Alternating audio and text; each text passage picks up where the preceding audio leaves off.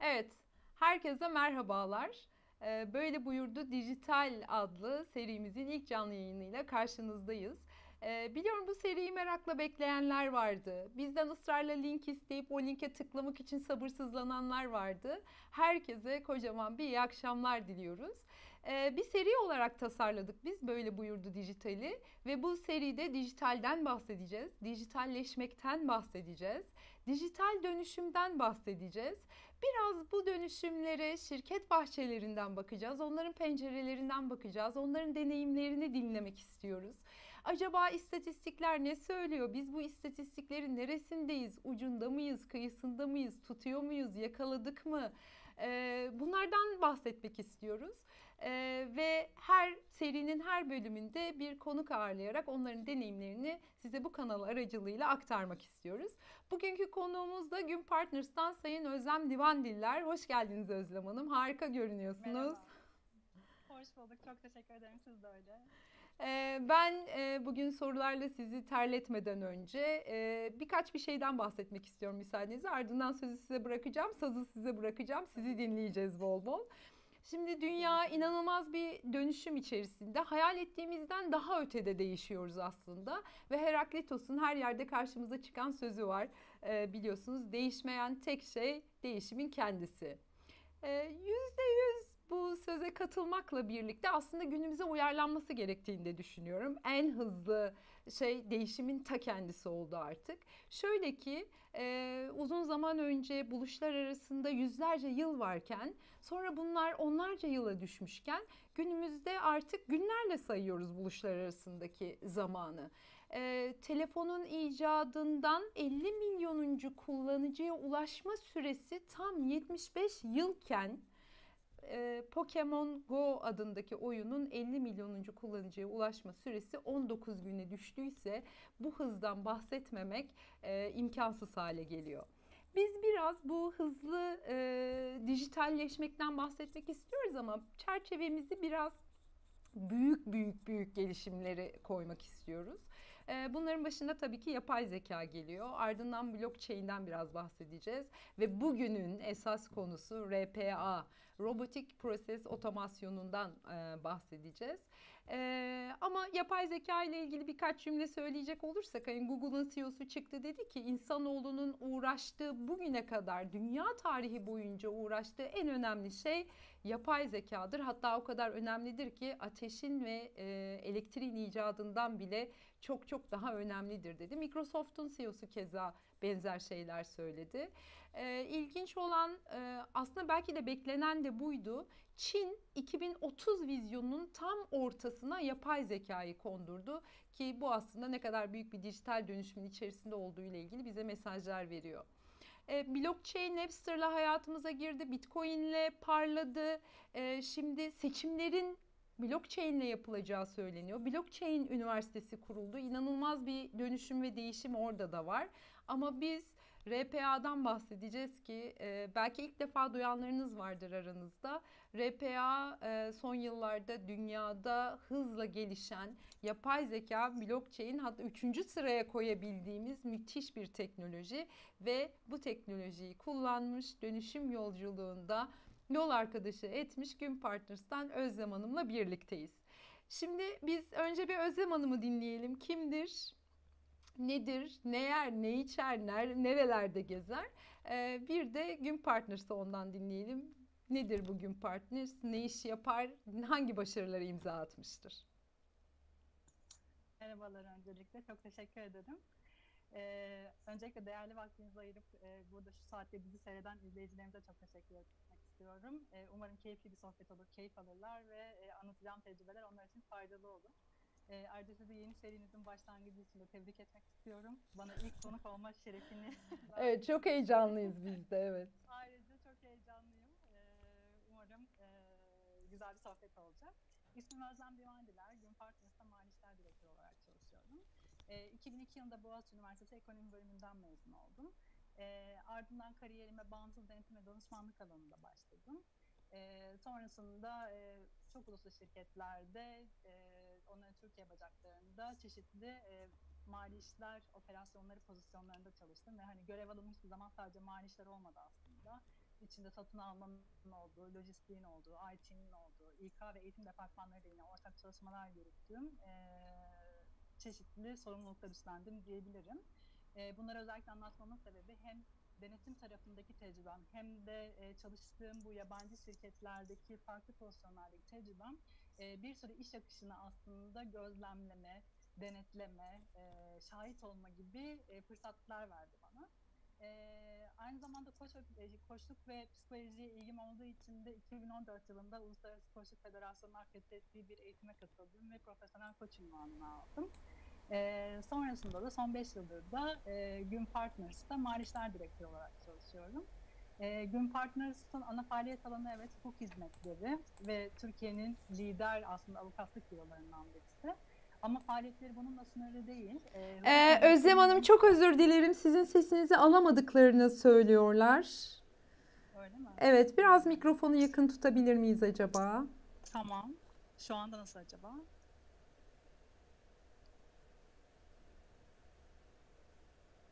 Ya da tamamen çıkarabilirim. Evet, şu anda evet daha iyi. Tamam. İyi mi? Evet, Tamamdır. harika. Gün Partners'tan bahsediyordum en son. Son 5 yıldır Gün Partners'ta mali işler direktörü olarak çalışıyorum. Ve evet ana faaliyet alanı aslında hukuk hizmetleri Gün Partners'ın. Uluslararası alanda aslında hizmet veriyor ve hizmet verdiği şirketler, müvekkillerimiz aslında dünya devi büyük şirketler ve onların headquarter'ları. Ana faaliyet alanları aslında fikri mülkiyet, şirketler ve ticaret gibi hukuk alanları olduğunu söyleyebilirim. Hukuk hizmetleri dışında yine hukuk sektörünü destekleyen marka tescil işlemleri, STK kuruluşları, IT yazılım faaliyetleri gibi faaliyetleri de var. Ve İstanbul Tahkim Derneği ya da Daha İyi Yargı Derneği gibi derneklerin de içinde bulunduğu aslında 5 farklı tüzel kişilik var. 3 farklı şehirde 6 lokasyonda hizmetlerimize devam ediyoruz. O nedenle hani avukatlık bürosu deyince aslında bir grup insanın, çok detayını bilmeyen insanın kafasında canlanan resimden çok daha büyük ve karmaşık kompleks işlemlerimizin olduğu bir ticari ortamdan bahsediyoruz diyebilirim. Sanırım mikrofonu bırakmamanız gerekiyor. Hala kısık olduğuyla alakalı. Ya da isterseniz kulaklığı çıkarıp sadece bağlantı yaptığınız cihazdan ses almayı deneyelim. Çünkü anında yazıyor arkadaşlar. Çok teşekkür ediyorum herkese. Kulaklığınızı şu anda nasıl geliyor arkadaşlar? Anında alıyorum.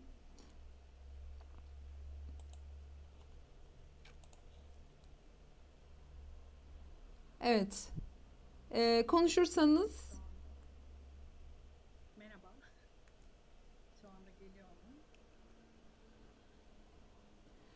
Biz devam edelim. Olmazsa kulaklık olmadan da devam edebiliriz. Biraz yüksek ses isteyeceğiz sizden.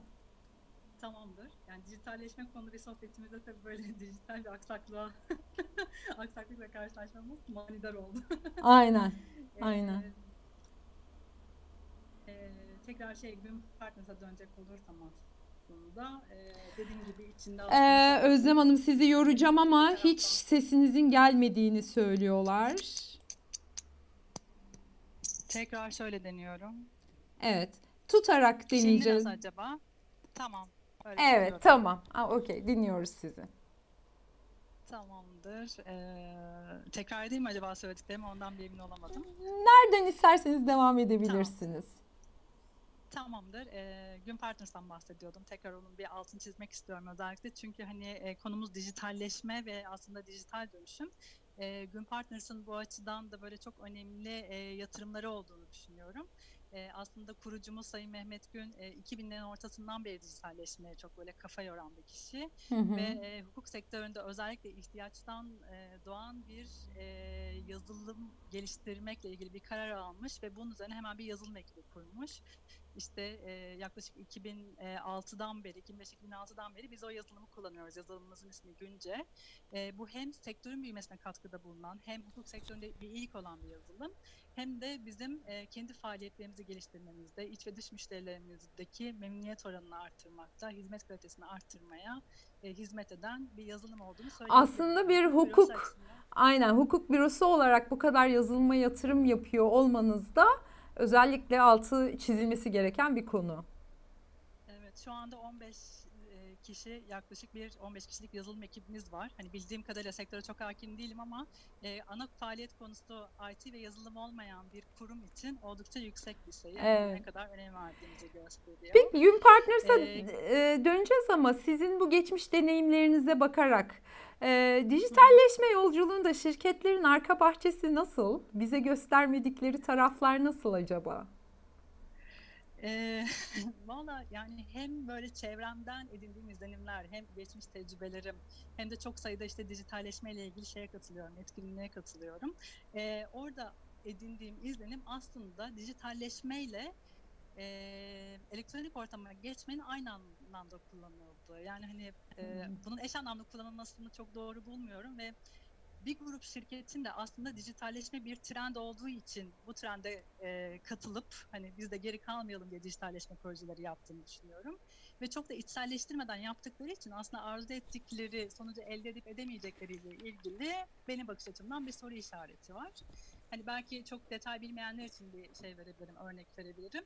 Hani siz herhangi bir iş sürecinizi elektronik ortama tabii ki aktarabilirsiniz. Ama bu aktardığınız elektronik ortamdaki işinizde bir katma değer sağlamıyorsanız, oradaki verileri kullanarak yeni iş fırsatları yakalamıyorsanız, iş modelinizi, iş yapış şeklinizi değiştirmiyorsanız aslında sadece kağıt ortamında yaptığınız işi elektronik ortamda yapmış oluyorsunuz ve iş yapış şeklinizi değiştirmiş oluyorsunuz. Ama dijital dönüşüm biraz daha derin bir kavram ve hepimizin yeni öğrendiği, içine yeni düştüğü bir ortam. Hiç kimse tam olarak aslında dijital dönüşümün tanımını da yapamıyor. Herkese farklı bir şey Evet, ifade edebiliyor. hemen orada araya gireceğim. Şöyle, bununla ilgili araştırmalar var. Dijital dönüşüm nedir diye.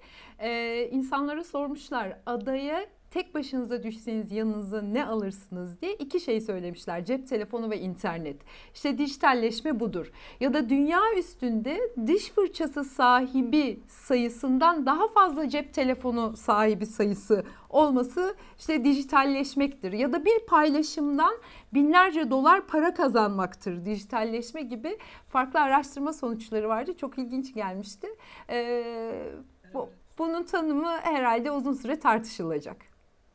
Aynen öyle, çok haklısınız. Dolayısıyla Türkiye'deki kurumların bakış açılarını biraz daha bu dijital dönüşümün ne olduğuna çevirmeleri gerektiğini düşünüyorum. Şu anda daha böyle görece ölçek olarak büyük kurumlar sanki buna ilgi gösteriyormuş gibi bir izlenimim var. Tabii ki hani ben sonuçta mali işler alanında çalışıyorum. Çalıştığım sektör itibariyle de hani bütün sektörlere hakim değilim ve bununla ilgili ahkam kesmek istemem, yanlış bir şey söylemek istemem.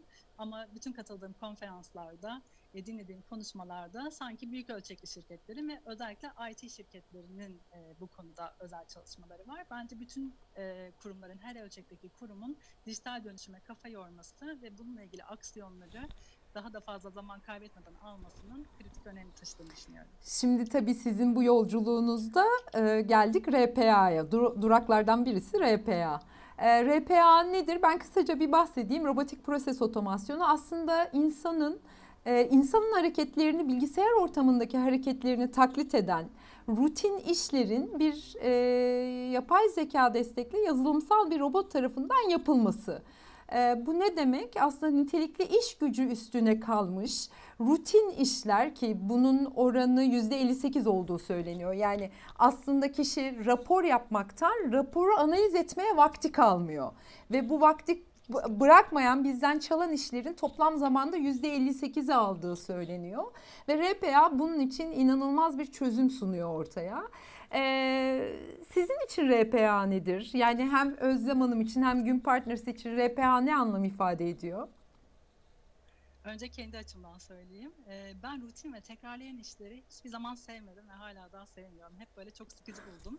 Ama sonuçta iş alanında hep finans, mali işler, denetim gibi konular olduğu için hani mecburen işin doğası gereği her ay tekrarlanan ve yapılması zorunlu olan bir sürü böyle şeyimiz var. Operasyonumuz ve işimiz var. Dolayısıyla RPA tam da bu anlamda, yani beni böyle yapmaktan ya da yönetmekten haz etmediğim işleri böyle devredebileceğim. Ondan sonra bana göre ya da kişinin yapmasına göre daha az hatayla çalışan, hatta doğru kural setlerini kurarsanız eğer sıfır hatayla çalışan, insan gücünden insan gücünden çok daha hızlı aslında sonuçlar elde eden harika bir araç olduğunu düşünüyorum RPA'nın. Biz geçen seneden itibaren şey yapıyoruz, RPA'yı kullanıyoruz. RPA projeleri geliştiriyoruz diyebilirim ve son bir yılda yanlış bilmiyorsam 128 tane robotumuz var şu anda. Sürekli devam eden bir süreç olduğu için her gün aslında şey oluyor, güncelleniyor. Çok 128 merak tane robot ediyorum bu yaptık. RPA robotlarını kullanan onlara bir sicil numarası verdiniz mi? Bir isimleri var mı? Bir kodları var E, mı? İsim vermeyi düşündük ama sonra sayılar çok artınca şey yapamadık. İsimden biraz uzaklaşmak zorunda kaldık. Sayılarla gidiyoruz şimdilik. Ve böyle Harika. hepsi benim çocuğum gibi diye espriler yapıyoruz. Hepsinin Harika. ayrı bir emeğimiz Peki var siz diye bu onları sürece konuşuyoruz. bireysel olarak hani nasıl baktığınızı az çok duyduk ama Gün Partners bu sürece nasıl karar verdi? Aslında şöyle başladı. Ben geçen sene Mart ayında böyle bir dijital dönüşüm ve Endüstri 4.0 ile ilgili mini bir MBA'ye katıldım. MBA programına. Yine Gün Partners'ın desteklediği bir şeydi. Çok teşekkür ediyorum tekrar buradan kendilerine. Bu program sırasında da derslerden birisi RPA üzerineydi. Hani RPA'yı daha önce duyuyordum ya da okuyordum bir yerlerden ama gerçekten günlük hayatımıza bu kadar girdiğiyle ilgili bir farkındalığım yoktu. Ve hani bu kadar kolay ulaşılabilir, erişilebilir olduğu ile ilgili bir farkındalığım yoktu. RPA biliyorsunuz UiPath'in bir ürünü. UiPath'in bir temsilcisi eğitim olarak oradaki aslında Hemen burada anlatıyordu. bir virgül atalım. UiPath'in bir ürünü Tabii. dediniz. Hala sesinizin çok az geldiğiyle ilgili yoğun bir yorum trafiği var şu anda. E, Belki jack'ı tekrar çıkarıp takmak işe yarayabilir Özlem Hanım. E, Bizim Türk mantığı kapatıp Çıkarıp açmak taktım gibi. şu anda. Ya Evet, çok özür diliyorum gerçekten. hiç O önemli kadar değil. deneme yaptık niye böyle oldu bilmiyorum. Biz kayıt Şu anda alırken iyi midir bunu daha acaba? biz kayıtı YouTube'da paylaşırken bununla ilgili çözüm mutlaka buluruz, hallederiz. Siz devam edin lütfen. Çok özür diliyorum herkesten bu Estağfurullah. aksaklık için. Ee, e, Mini MBA'ye katıldım dedim. Buradaki derslerden bir tanesi RPA hakkındaydı ve UiPath'in temsilcisi gelip bize aslında ürünü tanıttı bu program sırasında. Ben de daha önceden aslında RPA'yı duymuştum ve hani çeşitli yayınlardan takip etmiştim. Hani hiç bilmiyor değildim ama bu kadar uygulanabilirliğinin olduğunun farkında değildim ya da kolay erişilebilir olduğunun farkında değildim. O yüzden görünce ve dinleyince çok heyecanlandım. Hatta böyle aralarda ders arasında ve çıkışında böyle gidip o eğitim veren kişiyi bayağı bloke ettim, sorular sordum, ondan kontak isimler aldım ve gerçekten bizim süreçlerimize uygulanabilir mi? Bu hani her ölçekteki işletmenin erişebileceği yapabileceği bir yatırım mıdır gibi şeyleri edindim, bilgileri edindim. Ve Müthiş. hemen akabinde şey araştırmasına başladım. RPA danışman araştırmasına başladık. Ve zaten konuyu şeye açtığımda, kurucu ortağımız Mehmet Gün'ü açtığımızda o da hani çok sevinçle ve şeyle, ilgiyle destekledi diyebilirim. Ve ben Mart sonuydu bu programı tamamladığımda. Mayıs sonunda biz RPA projesine başlamıştık. Hani aradaki o karar verme aşaması çok hızlı oldu ve hemen projeye dönüştürdük. O açılardan şanslı bir kurumda çalıştığımı düşünüyorum. Harika. Şanslı biri olduğumu düşünüyorum. Bu kadar Ee, yatırım yapıldığı için. Çok ilginç bir soru geldi. Hemen paylaşacağım bunu sizinle. Çünkü Tabii tam ki. yeri aslında. Robotlar ne işe yarıyor? 15 IT elemanı ne yapıyor? Bir IT firması sahibi olarak çok merak ediyorum. Nasıl bir trafik yönetiyorlar? Proses nedir? Belki RPA'yı işin hangi tarafında kullandığımızı, hangi süreçlerde kullandığımızı bu noktada bahsedebiliriz.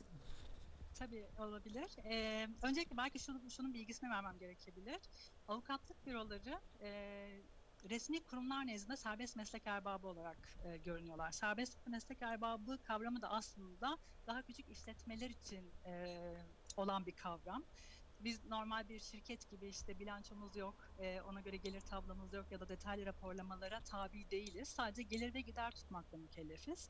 Ama bir taraftan da yaptığımız işlemlerin karmaşıklığı, kompleksliği, çalıştığımız müvekkillerimizin fazla kurumsal oluşu ve yabancı oluşu gibi nedenlerle aslında bir şirketin olması gereken kurumsallıktan daha fazla kurumsallığa ihtiyacımız olan bir ekonomik ortamdayız diyebilirim. Böyle olunca zaten Güncel'in aslında çıkışı da buradan başlamış 2006 yılında. Kendiniz bir çözüm geliştirerek, yani dışarıdan herhangi bir yazılımı satın alamıyorsunuz. ya da var olan bir satılıma da öneriyoruz. Bizden lisanslamalarını yapabiliyorlar ve alabiliyorlar, kullanabiliyorlar. Onların işte teknik destekleri var. Yazılımın hala daha geliştirme ve sürekli böyle bir altyapısını yenilemekle ilgili devam eden çalışmaları var. Ben çok teknik biri olmadığım için yanlış bir bilgi vermek istemem. Ama o konuda gece gündüz çalışan bir yazılım ekibimiz olduğunu söyleyebilirim. RPA tarafında ise yine demin şeyden bahsettim, işte müvekkillerimizin hep bizim dünya devi olduğundan bahsettim. Bunun şöyle bir aslında özelliği var. Siz bu çok bilinen markalarda çalıştığınızda herhangi bir faturayı onlara gönderemiyorsunuz ya da onların istedikleri özel raporlamalar var, kendi koydukları kural setleri var ve kendi kullandıkları global tedarik sistemleri var. Ve hep onların özelindeki sistemlere uyum sağlayarak yaptığınız hizmetleri fatura edebiliyorsunuz. Onların istedikleri raporlamaları, bütçeleri, projeksiyonları giriyorsunuz ve her birinin kural seti farklı. Bunlar hiçbir ERP'ye entegre de olabilen sistemler değil. Hepsinin ayrı bir şey olduğu için. Dolayısıyla biz RPA ile tanışana kadar aslında bütün bu işlemlerimizi manuel olarak tamamen o işi yapan çalışan arkadaşımızın bilgisi dahilinde ve onun bilgisi kadar aslında yapabiliyorduk. Ve içeride bir kurumsal hafıza oluşamıyordu işin doğası gereği. Biz RPA ile tanıştığımızda ilk aslında süreç olarak bu müvekkil sistemleri dediğimiz kısma aktarmak istedik. 100'den fazla müvekkilimiz bu tip demin bahsettiğim işlemleri yapıyor ve bunların herhalde fatura hacmi yılda yaklaşık 7.000-8.000 adet kadar fatura çıkartıyoruz en son şeylere göre, rakamlara göre. Dolayısıyla bunların tek tek yapılıyor olması, tek tek sistemlere giriliyor olması inanılmaz bir iş gücü gerektiriyor. Ve iş gücünün yanında da eğer hata yaparsanız ödemenizi alamıyorsunuz, takdir reddediliyor sistemlerde şeyleriniz, faturalarınız ya da oraya verdiğiniz bütçe kabul edilmiyor vesaire vesaire gibi böyle şeylerle, engellerle Peki bunu hiç karşılaşıyorsunuz. ölçtünüz mü? Yani öncesinde hata oranı neydi? Sonrasında RPA kullandıktan sonra bu oranlar nereye geldi? Hata oranımızın çok azaldığını söyleyebilirim. Ölçme kısmını önceden yapamadığımız için şu anda RPA ile ölçebiliyoruz ama öncesinde böyle bir matematiksel, sistemsel altyapımız olmadığı için aslında önceki durumu ölçemiyorduk. Ve en önemli şey de oradaki iş akışını bilmiyorduk. Her yeni bir müvekkil geldiğinde ve yeni bir sisteme geçmek istediğinde bize yeni bir sistem geliyordu. Ve eğer başka bir sisteme benziyorsa ne âlâ, benzemiyorsa biz baştan sistem öğreniyorduk. Ve orada bu pozisyonu yapan arkadaşların bilgisi ve tecrübesi dahilinde aslında işler yürüyordu. Şimdi ise onların hepsini iş akışlarına döktük, RPA'yı devrettik. Bu demin bahsettiğim 128 robotun aslında 100'den fazlası bu bahsettiğim müvekkil sistemleriyle ilgili şeyler, robotlar. Ve biz aslında ilk RPA danışmanlarıyla otururken bunu tek bir iş akışı olarak söyledik. Dedik ki bizim böyle bir işimiz var, müvekkil sistemleri giriştik, bunu aktaracağız. Nasıl aktarırız? Hemen aktarır mıyız gibi sorularımız vardı. Ama işin içine girince baktık ki aslında o kadar fazla alt akış var ve hepsinin gözden geçirilmesi gerekiyor. RPA'ya aktarmadan önce de belki hani oradaki verimlilik testlerinin yapılması gerekiyor. Daha verimli hale getirilmesi gerekiyor. Sistemlerle uyumunun sağlanması gerekiyor gibi süreçlerden geçtikten sonra bunların hepsini RPA'ya aktardık ve yaklaşık 4 adam iş gücün kadar tasarrufumuz olduğunu söyleyebilirim. Şimdi tam da Sırf bu oraya işlemlerden. geleceğim. RPA ile ilgili, şimdi RPA robotları ile ilgili bazı veriler var. Bunlardan bir tanesi 7/24 çalışabiliyor olması. İşi tekrar ettiği için artık rutine bağlıyor ve %100 doğrulukla çalışıyor olması. %80 iş verimliliği getiriyor olması. Ve bunları konuştuğumuz her ortamda gelen ilk sorulardan bir tanesi şu: o zaman biz ne yapacağız? Hani biz işsiz mi kalacağız? Yeni bir internet sitesi keşfettim. İnanılmaz güzel. Robotlar benim işimi mi yapacak diye bir internet sitesi. Yabancı bir internet sitesi. Oraya örnek veriyorum, işte muhasebe yazıyorsunuz, danışmanlık yazıyorsunuz ya da aşçı yazıyorsunuz. Gelecek konjonktörde ne kadar bize ihtiyaç olacak, o mesleğe ihtiyaç olacak, ne kadarı olmayacak, ne kadarı çalışacak, ne kadarı çalışmayacakla ilgili verileri veriyor bize. Siz bununla ilgili işten çıkarma yaptınız mı? İşten çıkarma yapmadıysanız boşalan zamanı nasıl doldurdunuz personelin ve çalışan arkadaşlarımızın buna uyumu nasıl oldu? Biraz da işin o tarafından bakalım. Tabii ki. Yani en büyük korkunun istihdam korkusu olduğunu farkındayım ben de yine çevreden edindiğim izlenimlerle. Ama konunun hiç öyle olmadığını düşünüyorum. Özellikle rutin ve tekrarlayan işlerde yani o kadar o işi yapan kişiye katma değersiz işlem yapmış oluyoruz. Yani bütününde tabii ki rutin işlerin katma değeri var. Yani onların sonucundan bir veriler elde ediyoruz. Şirketlerin geleceğine yön veriyoruz, kararlar alıyoruz. Onunla ilgili diyecek bir şeyim yok. Ama o işi yapan kişi her ay ya da her hafta aynı işi yapınca sadece biraz daha hızlı yapmaya başlıyor. Ve aslında hani insan dediğimiz varlık hani çok kıymetli, düşünebilen, yaratıcı gibi aslında robotlarla kıyaslayamadığımız bir sürü artı özelliğe sahibiz bizler. Dolayısıyla aslında sevmediğimiz ya da bu rutin olan, bize katma değeri olmayan işleri robotlara şey yaptığımızda, devrettiğimizde bir inanılmaz bir zaman kalıyor ve o zamanla kendimize yeni iş alanları da yaratabiliriz. Yeni analizler yapabiliriz, süreç verimlilikleri üzerinde çalışabiliriz. Evet, belki sadece fatura giren bir kişi varsa sadece fatura girme işine ihtiyaç kalmayabilir. Ama bu o kişinin işsiz kalacağı anlamına gelmiyor. O kişi yeni kazanım, yeni beceriler kazanarak aslında farklı bir alanda çalışmaya başlayarak hem kendisinin daha mutlu olacağı hem de daha fazla katma değerinin olduğu işler yapıyor hale gelecek. Bizim Gün Partners tarafında da aslında benzer bir şey oldu. Hiçbir arkadaşımızı işten çıkartmadık. Hiç böyle bir niyette de başlamadık Yani zaten buna. 128 robotunuz var ama kimseyi işten çıkarmadınız. Aynen öyle, evet. Hala da arkadaşlarımız çalışıyor ve içeride hatta şöyle bir bakış açısı geliştiğini söyleyebilirim. Acaba başka hangi işi robota devredebiliriz? Bu işi de acaba robota devredebilir miyiz? Hani bu işi Harika. yapmaktan sıkılıyorum ya da zor. Dolayısıyla o bakış açısının gelişmesi beni de en çok mutlu eden şeylerden birisi. Çünkü ancak öyle robotlardan daha fazla verimlilik almaya başlıyoruz. Belki hani fayda maliyet analizini merak edenler için birkaç cümle söyleyebilirim. Bu demin bahsettiğim işte 128 robot daha önce bizim içimizde 4 işte kişinin yaptığı işe denk geliyordu. Hani ortalama işte ayda 200 saatte tek 800 saatlik bir iş gücüne denk geliyor. Robot bunu ne kadar zamanda yapıyor diye bakarsanız robot maksimum 100 saat harcamış bu işleri yapmak için. Yani insan gücüyle 800 saatte yapılan işi robot aslında 100 saatte yapıyor. Hem burada çok önemli bir kazanım var. Hem o 4 kişiyi boşa çıkarttığınız için daha önce koyamadığınız kontrolleri koyuyorsunuz, sistem analizleri yapıyorsunuz, daha yukarıdan bakıyorsunuz. Sadece böyle küçük bir işe odaklanan kişiler artık resmin daha büyüğünü görebiliyor ve toplam iş kalitesini aslında arttırıyorsunuz.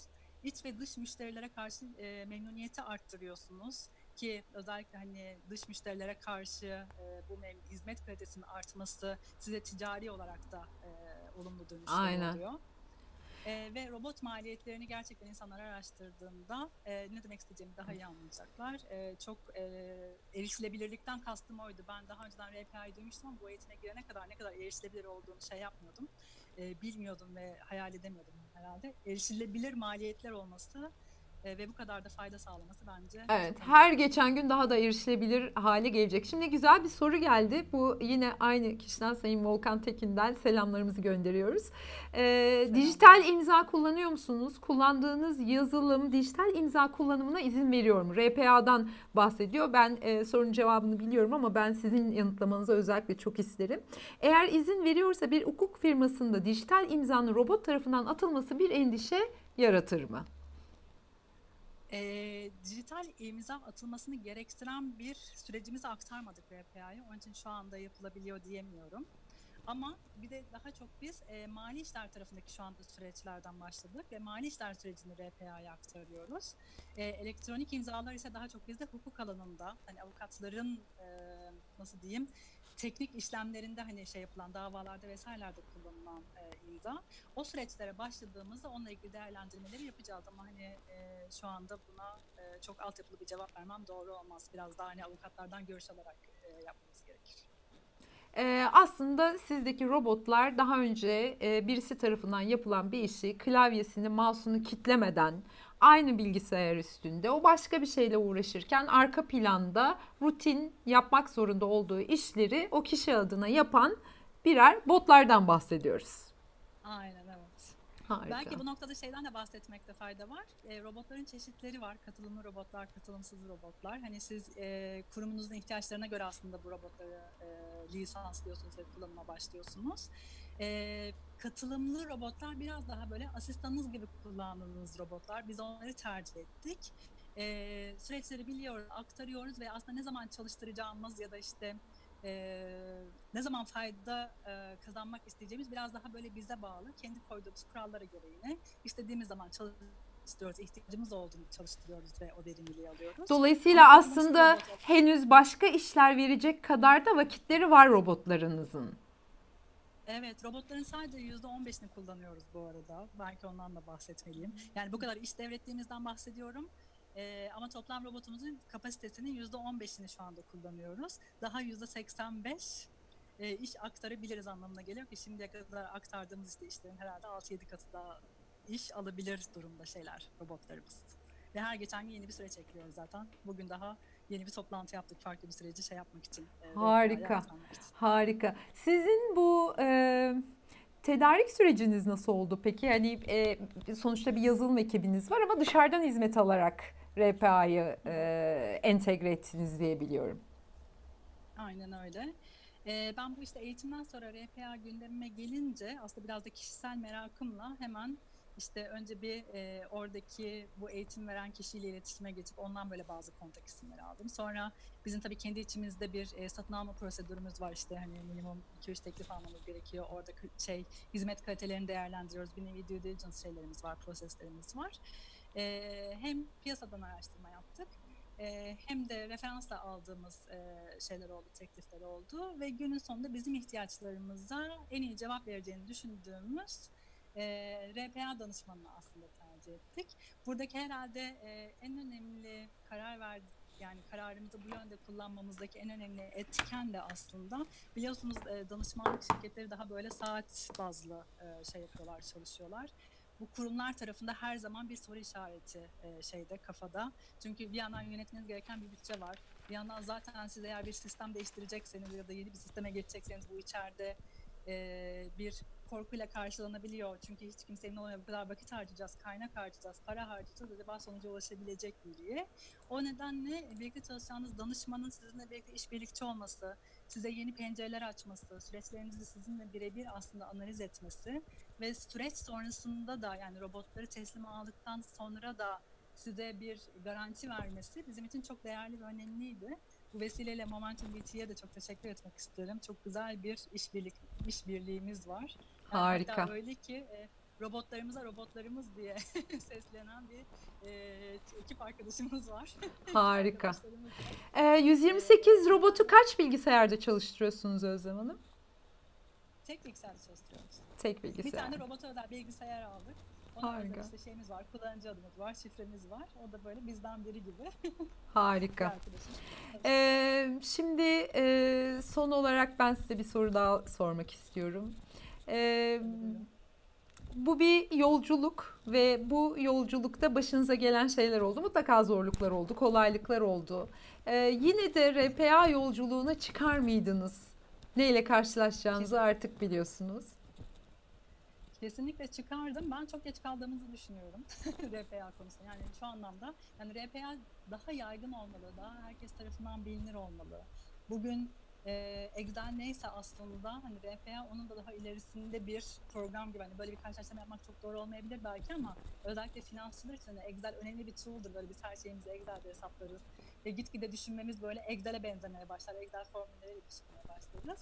Ben RPA ile tanıştıktan ve projeleri yaptıktan sonra artık Excel gibi değil RPA gibi düşünmeye başladım. Bu bence hani kritik bir şey. Herkeste Aynen, çok geçiyor. güzel. Dolayısıyla yine şey olsam yine başlarım. Ve sizin aslında bu geçiş sırasında problem gibi gördüğünüz şeylerin çok fazla faydası olduğunu düşünüyorum. Biz işte ilk bahsettiğim süreci RPA'ya aktarırken evet çok zorluk çektik. Çünkü içeride bir kurumsal hafızamız yoktu. Nasıl dokümante edeceğimizi bilmiyorduk. Bazen şöyle de oluyor yani hiçbir kötü niyet yok ortada yani herkes çok motive robota ama yıllardır siz bunu ezbere yapıyorsunuz ve bir içgörüyle yapıyorsunuz öyle alışagelmişsiniz. Şimdi dokümante edeceksiniz bazı noktaları atlayabiliyorsunuz yani onun dokümante edilmesi gerektiğini düşünmeyebiliyorsunuz. Ama siz RPA'yı ne verirseniz onu alıyorsunuz. Öyle bir şey var. Harika. RPA'ya vermediğiniz bir şeyi alamıyorsunuz. O noktalar mesela ilk RPA aşamasının ilk geçişimizde, ilk robotumuzda bizi çok zorlamıştı. Ama öğrendikten ve anladıktan sonraki süreçlerimizi ona göre dizayn ettik. ekstra kontrol noktaları geliştirdik ve çok verimli bir şekilde kullanıyoruz şu anda. Harika, harika. Sizin şimdi gelen soruları tabii cevapladık ama ben hemen araya başka bir şey daha kaynatacağım. Arya adında bir çözüm geliştirdik biz. Bu çözüm yine rutin işleri nitelikli iş gücünün sırtından alıp bunu da kendi serverında değil de bir bulutta yapabiliyorsa, hele dışarıdan uzaktan bağlanarak o rutin işleri sırtınızdan alan, nitelikli iş gücünün sırtından alan bir çözüm geliştirdik. Ve biz dedik ki bu sohbetlerimize katılan dostlarımıza bu robottan bir tane 1 aylık süreyle kendi ihtiyacını görmek üzere hediye edelim.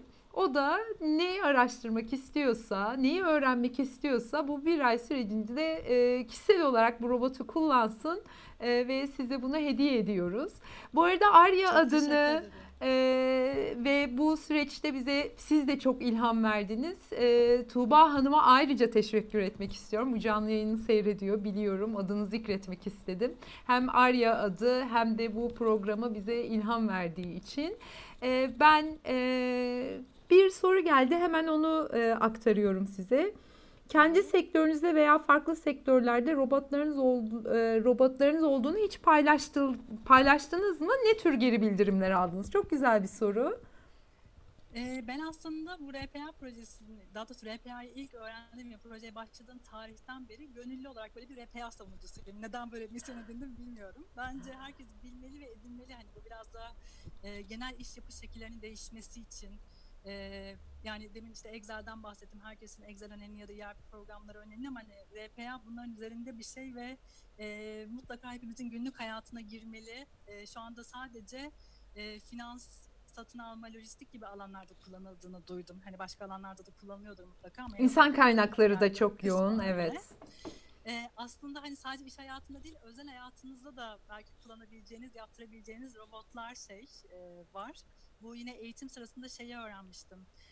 Bir yurt dışında yaşayan birisi tüm dünyadaki maçların skorlarını her sabah görmek istiyormuş. Böyle bir, yani yanlış anlatmak istemiyorum hikayeyi ama buna benzer bir şey. Görmek istiyormuş. Dolayısıyla her seferinde işte girip böyle farklı kanallardan bu datayı topluyormuş.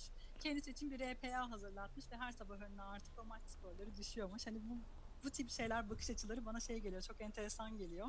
Biraz daha böyle insanlar bunun üzerine kafa patlatsa kim bilir hangi alanlarda ne güzel RPA'larımız Kesinlikle. olacak. Evet. Ve bunlar bir markette de satılır hale geldiğinde isteyen, ihtiyacı olan ve daha önceden yapılmış olan RPA hizmetinden faydalanabilecek. Onun için RPA'nın geleceğini çok görüyorum, açık görüyorum ve özellikle finans alanındaki bütün iş yapış şekillerini radikal bir şekilde kısa sürede değiştireceğini düşünüyorum. Yani Harika. insanlar buna direnç gösterse de göstermese de değişmek zorunda. Çünkü artık böyle bir teknoloji var. Bu hani otomatik çamaşır makinesi varken elde çamaşır yıkamaya devam etmek gibi bir şey herhalde. Çok güzel bir örnek oldu bu, kesinlikle. Dolayısıyla hepimiz Kesinlikle. RPA'yı geçeceğiz. Kalan vakitlerimizde de bence dünya için daha faydalı, daha kıymetli işler yapacağız ve dünya daha yaşanılır bir hale gelecek. Hani robotlar gelince dünyanın sonu gelecek gibi bir bakış açısı da var çünkü. Ben bu şeyi çok benimsemiyorum açıkçası. Robotlar ya da teknolojinin ilerlemesi bizim daha refah içinde yaşamamız için biraz yardımcı.